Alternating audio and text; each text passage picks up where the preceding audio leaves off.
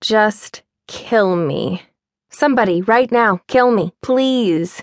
If somebody doesn't hurry up and put me out of my misery, I cannot be held responsible for the words that come out of my mouth. I mean, have you ever helped your parents pack for a week-long cruise? No? I didn't think so. So shut up.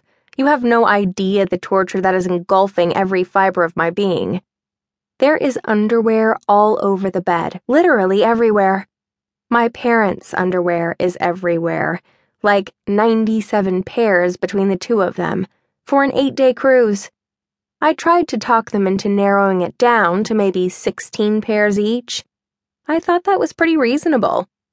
If they are both suddenly unable to control their bodily functions, 16 pairs will still leave them with one fresh pair to change into daily.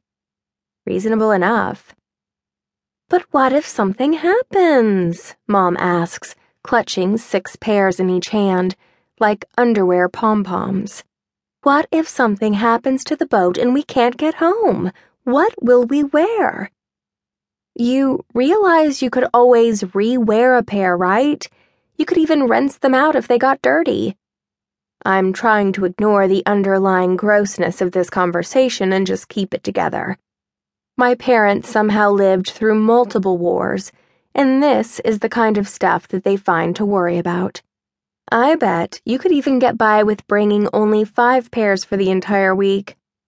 I throw that last bit in just to be a jerk. Mom laughs maniacally, as if I told her she should try out for the Dallas Cowboy cheerleaders, or eat sushi. Then she gathers up the massive collection of underwear and shoves all of them into her suitcase. Subject closed. How many pairs of slacks do you think your father will need? She shuffles over to the closet and starts rifling through pairs of corduroy pants. We're cruising to Bermuda in August, and she's packing corduroy pants. I sink into a rocking chair in the corner of the bedroom and bury my head in my cell phone. While Mom is engrossed in determining whether or not a pair of pants is navy black or blue, why does this even matter? I covertly snap a photo of all the junk on the bed.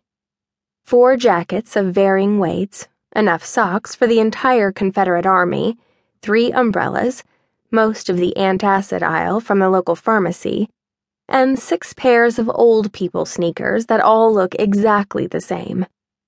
My parents don't pack 6 pairs of sneakers for style purposes. It's not like, this pair of plain white sneakers looks better with these navy blue corduroys than this pair. No way. They're all being packed out of sheer terror that one of them might step into a puddle while walking across the pool deck. Not only might they walk through a puddle, but also some force of nature, perhaps the Bermuda Triangle itself, might prevent them from lifting their feet from the puddle in a timely manner, thus soaking them through all the way to the skin. And if that were to happen, mixed with the ultimate threat of getting a chill from the air conditioning, you may as well just accept that your death is imminent and you will never again set eyes on dry land. I can't even imagine how Mom sleeps at night with the possibility of wet feet looming in the air. And then there are the umbrellas.